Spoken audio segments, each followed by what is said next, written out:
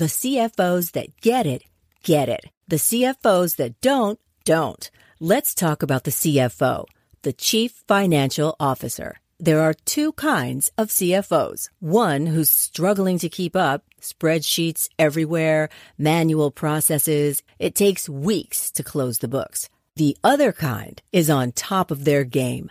Automated reports, inventory, commerce, and HR flow into the financial model seamlessly. NetSuite is everything you need to grow, all in one place. That's why NetSuite is the #1 cloud financial system, used by over 28,000 growing businesses. 93% of businesses increased their visibility and control after upgrading to NetSuite. Head to netsuite.com/C-Suite for a special one-of-a-kind financing offer. That's netsuite.com/C-Suite. netsuite.com/C-Suite. This is Profit from the Inside with Joel Block. Insights to give your business the inside track. And now, here's your host, Joel Block. I've had several executives come to me and say that they keep hearing about thought leadership, but have brushed it off until they find out that they've lost deals to companies that seemingly came out of nowhere and they use thought leadership. So what's the deal? And should your company use thought leadership too? To answer those questions, Peter Winick. Peter, welcome to the show. Hey, thanks for having me, Joel. So what's that tagline you guys use that talks about this whole thing? It's a cool tagline. One of them that we've used for years is deep expertise in helping those with deep expertise. Does everybody you work with have deep expertise?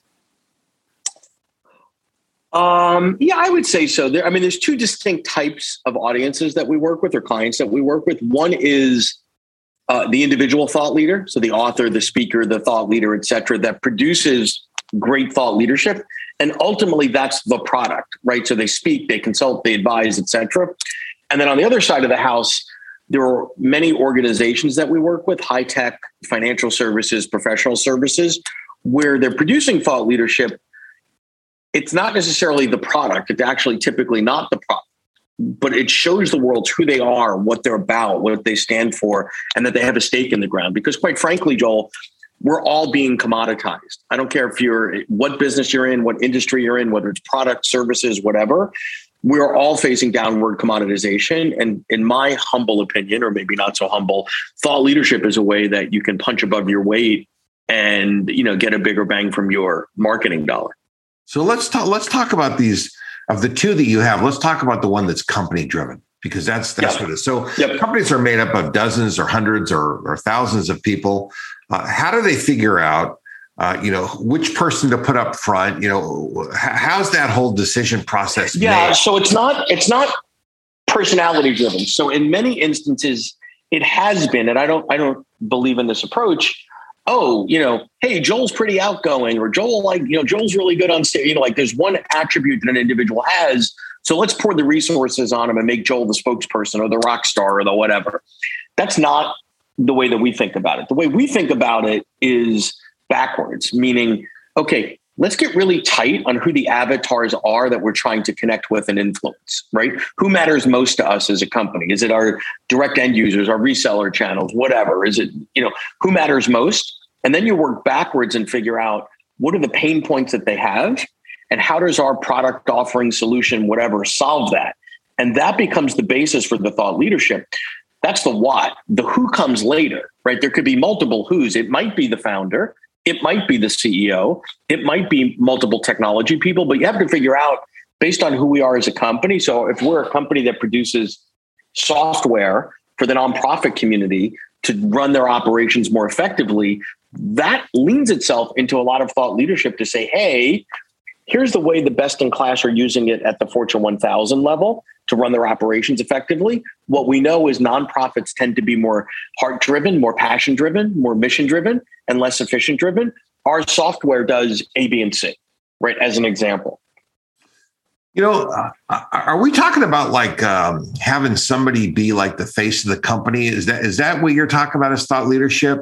Because I remember in the 80s, Lee Iacocca was the first executive that at least I remember. Rockstar CEO. Yeah. Right. But that wasn't really thought leadership. That was just him being kind of the face of the company. And these are different things. So let's differentiate. Yeah. So being the face of the company is the old, I always think of the Victor Kiam commercial with the Remington shaver. I loved it so much I bought the company. Remember that guy? Like that was a great story. Or Cy Sperling, the hair club for men. Okay, be the face of the company. And there's a place to be the face for the company. I think that thought leadership is typically bigger than one individual. There are exceptions to that. There are some instances where the company has been built around the intellectual property, the thinkings, the writings, et cetera, of an individual.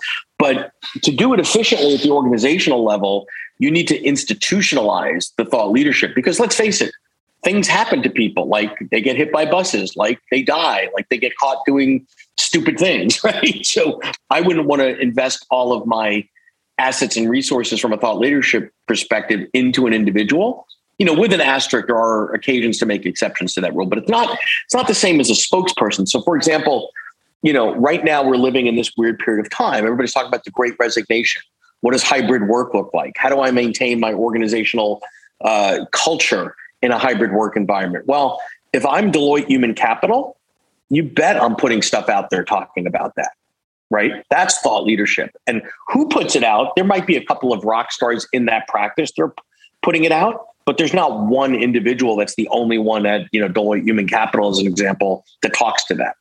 So what we're talking about is putting ideas into the marketplace. In other words, if you're an expert in this topic, put out white papers, put out videos, put out podcasts, put out whatever it is. Is that really the main thing that companies? Yeah, it's getting the ideas out to the right people at the right time to build your brand, right? So that's a good thing.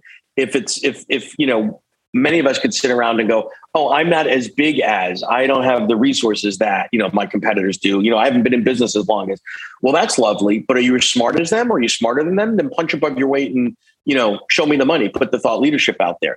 That's on the brand side. I tend to like it. I like it on the brand side, but I think where it really, really stands out as an effective tactic, if you will, is on the net new client acquisition side. We're all looking for new clients, particularly in high-tech financial services and professional services.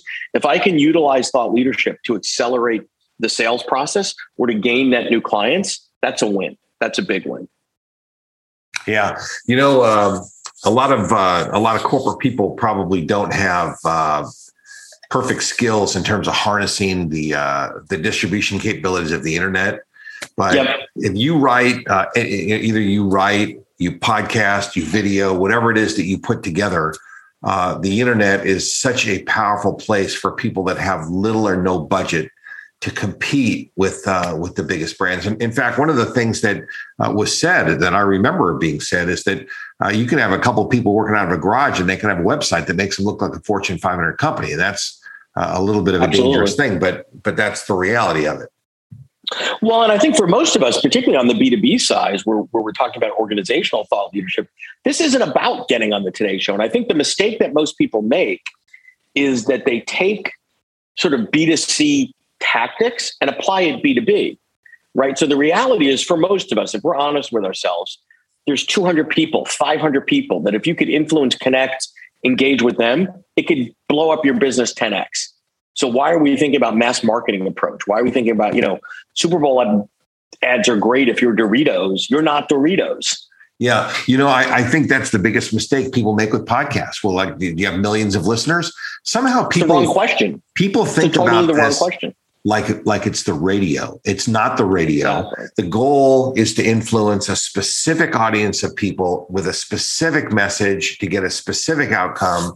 And if you can do those couple things, you are going to roll better than 99%. No, and I totally agree with that. And people get infatuated, or maybe it's the dopamine, or who the hell can know what it is. How many likes, how many tweets, how many relikes, who cares? Because I'm not smart enough to know how to take that to the bank and deposit those. I know how to deposit contracts. I know how to deposit signed deals. I know how to deposit dollars, right? So we get enamored with some of this social media metrics that are faux metrics. The metrics that matter in thought leadership are the metrics that matter to your business, period, full stop. I think what you're talking about is the currency unlike a contract currency is cash, the currency of a lot of social media is ego. And people get, they kind of get derailed because they're thinking about the wrong thing. They're thinking about the volume of people. They're thinking about listen, if there are 2.7 million podcasts, there aren't very many that are going to get 1 million people. Nor do they need to. And I think sometimes, right. I think people sometimes confuse, depending on the business that you're in, the user from the buyer, right? So they focus too much on who might the user of your product offering and solution be, right? If you're in technology versus, those folks are important. They're not unimportant, but who's the buyer and how do you focus 80, 90% of your thought leadership investment, your marketing dollars against the pain points of the buyer? Not that we don't care about the user, but they're at some level a hostage, right? If my company says we use this piece of technology or we use Salesforce, guess what? That's what we use, right? So focus on the pain points of the buyer. The other beauty of all the technology that we have nowadays is the ability to segment. And we can segment, to the nth degree where, you don't just get all people or all people who like cars or all people who like sports cars. I mean, you can go deeper and deeper and deeper and deeper into anything that you want. And that's why, you can eventually get to a place where there's 2,000 people in the universe of that you're looking for, or 500 people, or even 100 people. I mean, whatever the universe is that matters to you, it's possible to do that. So how do companies think about initiating a thought leadership program? What does that look like? So usually it is done non-strategically. It's a tactic. And that doesn't work. Usually it's, A leads to B leads to C. It's serendipity. It's random. Joel got invited to speak at this thing, and that led to a bunch of clients like him, where we've got this wacky guy that likes to podcast, and that works. So it's sort of the Wild West. I think the way it should be done, which might be a little bit of a different question, is, we spend a lot of time, particularly this time of year, thinking about our strategies, our planning, our marketing budget, our initiatives. Great. Thought leadership is no different, right? It's not this other thing. It needs to be a vehicle to support the business strategy, the customer acquisition strategy, the marketing strategy, the product launch. When and where does it fit into those things? And how do you align it and morph it to support that? So that's the way I would be thinking about it. Yeah, you're not talking about it being a standalone thing. You're talking about being integrated into a lot of other things that you do. Yeah, I mean, it's a standalone thing in terms of ownership and responsibility and budget and function, et cetera. It is not a standalone thing when we go about articulating, well, what's the ultimate objective here? What are we trying to achieve? We're trying to influence someone. Why are we trying to influence someone? So they're more aware of our product. Well, why do we care about that? So that we're in the running when we're in a bake-off, so that we have more RFPs, so we have more prospects. So ultimately that we make more money, shorten the sales cycle, penetrate our corporate, accounts faster. I mean, it's no different than any other vehicle that we're using to grow or gain a foothold in the marketplace. One of the things about thought leadership, it's somewhat personal. It's kind of hard to do thought leadership in a certain way. So like an advertisement, you hire an agency, they produce the commercial, they write it, they conceptualize it, whatever the thing is. Thought leadership, you can't really sub that out the same way. I mean, somebody that's internal, that is an expert, has to kind of drive that initiative. And that's sort of different than some other kinds of marketing projects. Yeah, I would say yes. And so the internal capabilities, the thoughtfulness, which is different than agency work. Agency work is about the prettiness or the slickness or the ability to tell the story the right way. And that's fine to outsource that because it's probably not most people's core capabilities. Outsourcing the thought in the thought leadership, not a good idea. You can get lots of help on the placement or the curation or the development of certain assets if you're not a video expert or whatever. But what is it that your organization stands for? What is the underlying thinking? What are the mindsets? What is this about? It's core, and there's thought leadership that is used for internal purposes as well, Joel. It's not only client facing. If you're in a tight labor market like we are right now and fighting the Great Resignation, how do you use thought leadership to recruit and onboard and retain employees, right? That's a business problem we have. Can we use thought leadership for that? Why this is a great place to work, right? Yeah, I think we could. Who should do that? A third-party agency? No, probably our CEO, our founder, our CHRO, people that work here, people that have been here a short time, a long time, people that sort of look and act like me that are considering working here. That's an example of developing and deploying thought leadership to knock out a business objective. Is this the kind of thing that that a bunch of people sit around the room and a writer, sits and asks some questions and gathers the stuff? I mean, how do companies go about? I mean, I know how I do it, and I produce a lot of content. I'm sure you produce a lot of content. Sure. How do companies that are not used to doing this sort of thing, how do they go about getting started? Yeah, that's a great question. So there's not a one size fits all. Number one, you have to start with developing the strategy, as I mentioned, period. You're moving into, well, where do we start on the implementation side? And you bring up a couple of good points. There are people in your organization that are really good at fill in the blank, speaking, writing, video, et cetera. There are people that aren't. Sometimes we need to look at the people that aren't, and this happens a lot in technology companies, software companies, et cetera, where someone's got that domain expertise. Maybe English isn't a primary language. Maybe their writing skills aren't that great, whatever. Can you help them develop those capabilities or get them the support that they need? So maybe it is done in an interview style. Maybe, we develop those skills. There's a wide continuum or spectrum of ways that we can solve that problem. Because if we only let the folks that have the gift of communication sort of be the ones developing the thought leadership, it's not as rich as it could be. Well, to me, it doesn't, if somebody's not a great speaker, they're not a great writer. I might not invest a lot in helping them become great at things that they're not great at, but that doesn't mean that they don't have great ideas to contribute that get put into the pool that somebody else communicates. Either somebody else writes the story or somebody else is the actor that tells the story. I mean, there's a lot of people it takes to make a movie, right? I mean, and that's kind of and that's exactly it. Or it could be with a little bit of coaching and help, someone could develop that capability. They've just never done it. Listen, if I'm a techie and a world-class programmer, I've probably never done video-based training or video-based, presentations. Can I do it? We don't know. Is it worth trying? Sure it is. And if the answer is no, I agree with you. Sometimes what people don't realize is that, being too smooth is not that great. Sometimes being a little quirky, a little bit awkward is kind of endearing in a funny way. People kind of feel sorry for you a little bit and they kind of like you more right up front because they're not intimidated by you, Well, it's the relatability. It's the authenticity. If you take someone with a, stereotypical outgoing, charismatic sales personality and put them in front of a group of introverted, engineers or something, there's a little bit of a disconnect. If you put somebody in front of the engineers that kind of is like them, that's more relatable, whatever that means. And maybe the pitch isn't perfect or they're not as poised as others might be. I think you do win some points on the relatability and the authenticity side of that, Joel. Yeah, I think so too.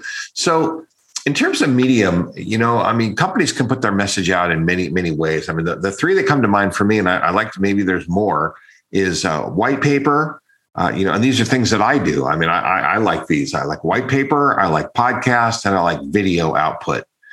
But maybe there are more. I can't really think. And I would say it doesn't matter what you like, Joel. It's irrelevant. Right. So what matters are the people you're trying to reach, is their preference to consume content in the form of white paper, podcast and video. I would say white paper at the macro, less and less. This is just depressing. Less and less people are actually read it. So the point is to really do your homework and say, this is the way my folks consume content. Now, you might have an audience that's more technical, more scientific, more academic, that's looking for a paper with footnotes and all that other stuff. You might be selling to Gen Z and you need 2-minute short form videos. You might be. So one is, I always tell folks, get over yourself. It has nothing to do with what you prefer. It's all about the audience. It's all about what they want. Now, if you can't meet them where they are, then you have to figure out workarounds. So I am not, I have no creative skills when it comes to visual and infographics. I know people need that. So I can come up with concepts and ideas that would play nicely in an infographic. If I tried to do it, it would look like a serial killer with a magic marker. It wouldn't work well. So I need to get help in that area to do it. So the answer is really, I get that. It's looking at it backwards, that it's what the customer wants. It's not what I want. Clearly I feel comfortable with a certain thing, but I totally get what you're saying, that you have to give the people what it is that they want. And it depends on the kind of customer it is, depends on the age of the customer, depends on who you're targeting, the whole thing. But most of these things could probably be put out in multiple different ways. I mean, a white paper can be adapted into a video, adapted into a podcast.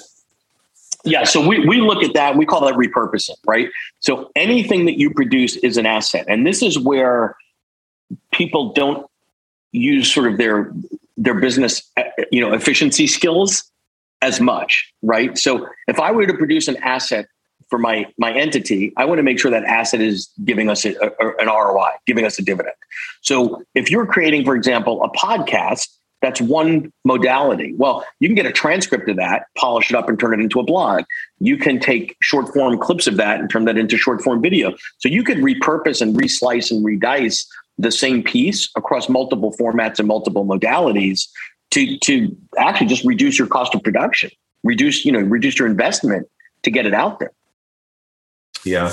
This whole thing is pretty fascinating. I imagine, though, for a lot of companies who've never done anything like this before, they probably need some guidance. I mean, the idea of just sitting at a table and say, okay, today we're going to start this new project called Thought Leadership, and we're going to start doing it. And we're going to compete at the highest level with people who've been doing it for a long time.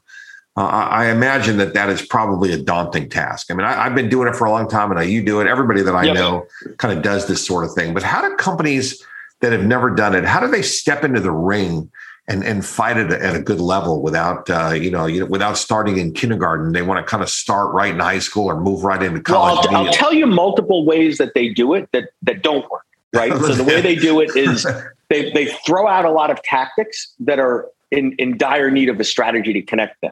So someone somewhere in the organization becomes an Instagram genius, and now they're Instagram experts. Someone somewhere in the organization, likes to edit video, so they produce video. So, Clubhouse comes out. So someone in the firm, moderates a room in Clubhouse. Well, that is reactive and tactical.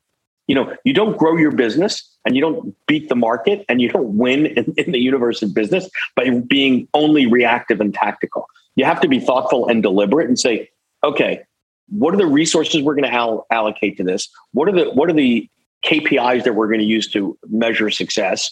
Who's committed to it, right? If it's not part of someone's job description, guess what? It doesn't get owned and it doesn't get managed and it doesn't happen.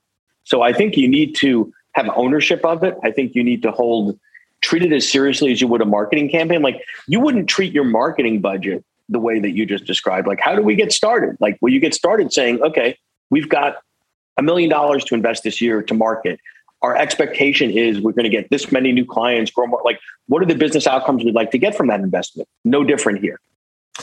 It's sort of what I hear you describing is kind of the right hand and the left hand don't know what each other's doing. That's part of what it is. But the other thing that I worry about is that, uniformity of message, that the message that they put out on Instagram is similar to the one they put out on Clubhouse or wherever they're putting their messages. And also that it's consistent with the marketing messages that go out in mass media, whatever situations those are. So does a company have to assign somebody to be responsible for all forms of the initiative across all channels everywhere? Well, it depends on the size of the organization, right? So ideally, either there's some good systems and processes in place. So for example, I've never seen a Pepsi logo in purple.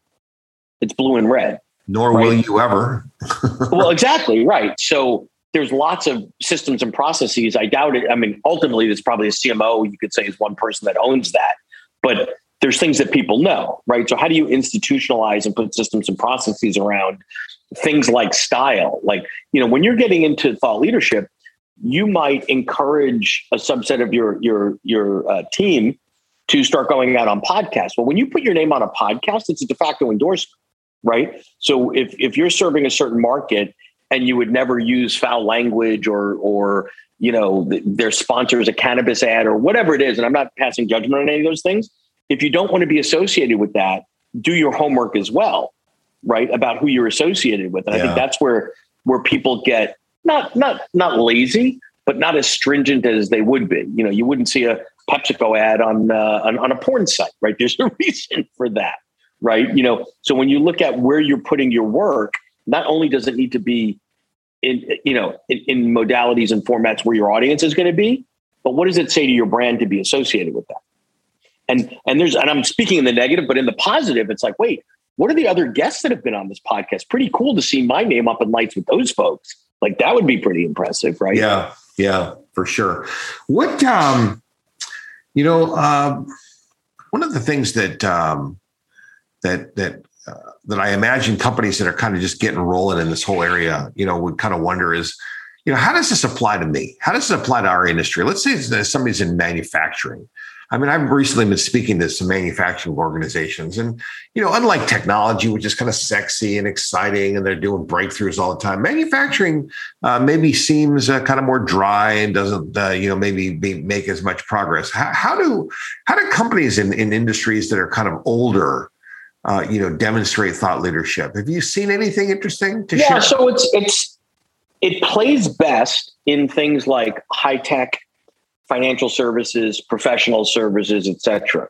It plays least best in things like old school traditional manufacturing, but there's some caveats there. So for example, up until the last year and a half, everyday folks are not talking about supply chain issues because we didn't care. You go to the store and you get your toilet paper and you buy your toilet paper, right?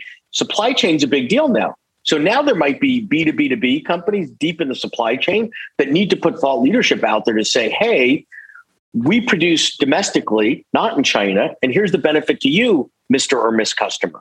You're not going to have the Christmas gift that you wanted to give little Billy in a couple of weeks sitting in a port in Newport. We produce in Wisconsin and we can get it out there. So there are ways that it can work. And I would say don't force it. If there's a story to be told, leadership. I also, when I talk to these people, I think a lot of them take for granted that they pioneer a lot of cool things. I mean, they may not be inventing iPhones, but they're pioneering processes, efficiencies, ways to take cost out of some kind of a system. I mean, and so to the extent that it's not confidential and they want to put it out into the world, if they sell whatever it is and other people can buy from them. A lot of these people, I think one of the things some of these companies do wrong is that they take for granted their own capabilities. Well, even if you look at the totally commoditized things like appliance repair for a consumer, if we were to go to YouTube right now and we each type in a dishwasher model number of a dishwasher we own and say, door stuck, something like that, I guarantee you and I, because we're in different geographies, will get different videos. I'd get one from a smart local service provider that's producing DIY videos. That's thought leadership, right? Now, why is he doing it? Right? He's doing it to get his name in front of me at a point in time when I have a pain point. Maybe he's going to help me fix it myself. That would be lovely. But at least I remember, John and Jean's, kitchen appliance company for when it's broken, or if I can't fix it myself, I'm going to call him because I just spent 10 minutes with him in my brain, right? So that's an excellent example. So some service person, wants to secure your business. They put ideas into the marketplace. They show you how to fix it, which you probably can't do anyway because you've probably got as many things as I do. And Exactly. And so you bring that person in, and the same exact principle applies to companies as well. This is such an important component, but this didn't exist 20 years ago. I mean, the idea of thought leadership, it's kind of evolved over the last 20 years. I mean, and maybe it's because it wasn't possible. I would say 20 years ago, it existed probably more exclusively in the big consulting firms, the McKinseys of the world. It was very up there, right? Like very, very high level, et cetera. I think we're living in an era of the democratization of thought leadership in more organizations because it's more cost effective to develop it. It's more reachable. There's more people online. We're living in an age of information overload, et cetera. So I just think the reach and the barriers have been brought down. What's interesting is that just like shows like American Idol, found just young American people or whoever they were, and they just plucked them out and put them on stage, and America loved them and they became stars.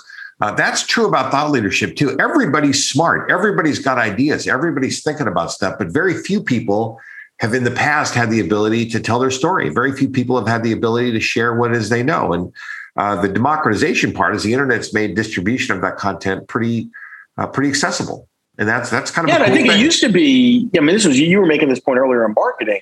If you didn't have the big bucks for to get on network television and advertise or big billboard spends or whatever, you're out of the game. And you mentioned the short markets before. I mean, apply that to the internet and search and wherever, and you could find the folks that you need really cost effectively. Because for most of us, even if we had the budgets for those things, it's not particularly effective, right? Well, listen, B2B advertising, which is what most of us do, and probably many of the companies that listen to our podcast are probably B2B anyway. That's just in general. But most of these kinds of companies, they don't need giant ads because they're not running ads on the Super Bowl. Yeah. I mean, it just wouldn't do them any good. I mean, if I had the money, it wouldn't do me any good anyway. I mean, because 99% of the people don't have any idea what the hell I'm even talking about, right? I mean, it just doesn't add up. So, this has been a pretty cool discussion. I mean, I think that your ideas are awesome. And the theme of this show is the inside track, the best, smartest, and fastest way to get something done. And you certainly have delivered on the promise, and that makes you an advantage player. And I appreciate, you bringing, some concepts of advantage play to the table for us. And, and hope that people will take advantage of what it is that because you have deep expertise in helping people with deep expertise. And I just have always thought that was so smart. So your contact info is in the show notes, and we'll make sure that people can reach out to you if they need to. Great. Thanks so much for having me on today, Joel. Hey, man, you were awesome. You've been listening to Profit from the Inside with Joel Block. For more insights and to learn more, visit joelblock.com.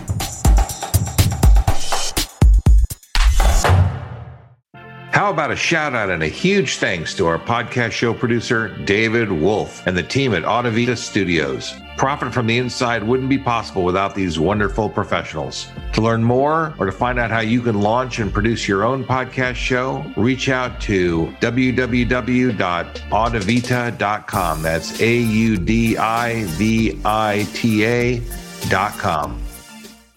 Produced by Audivita Studios. Connect your voice to the world.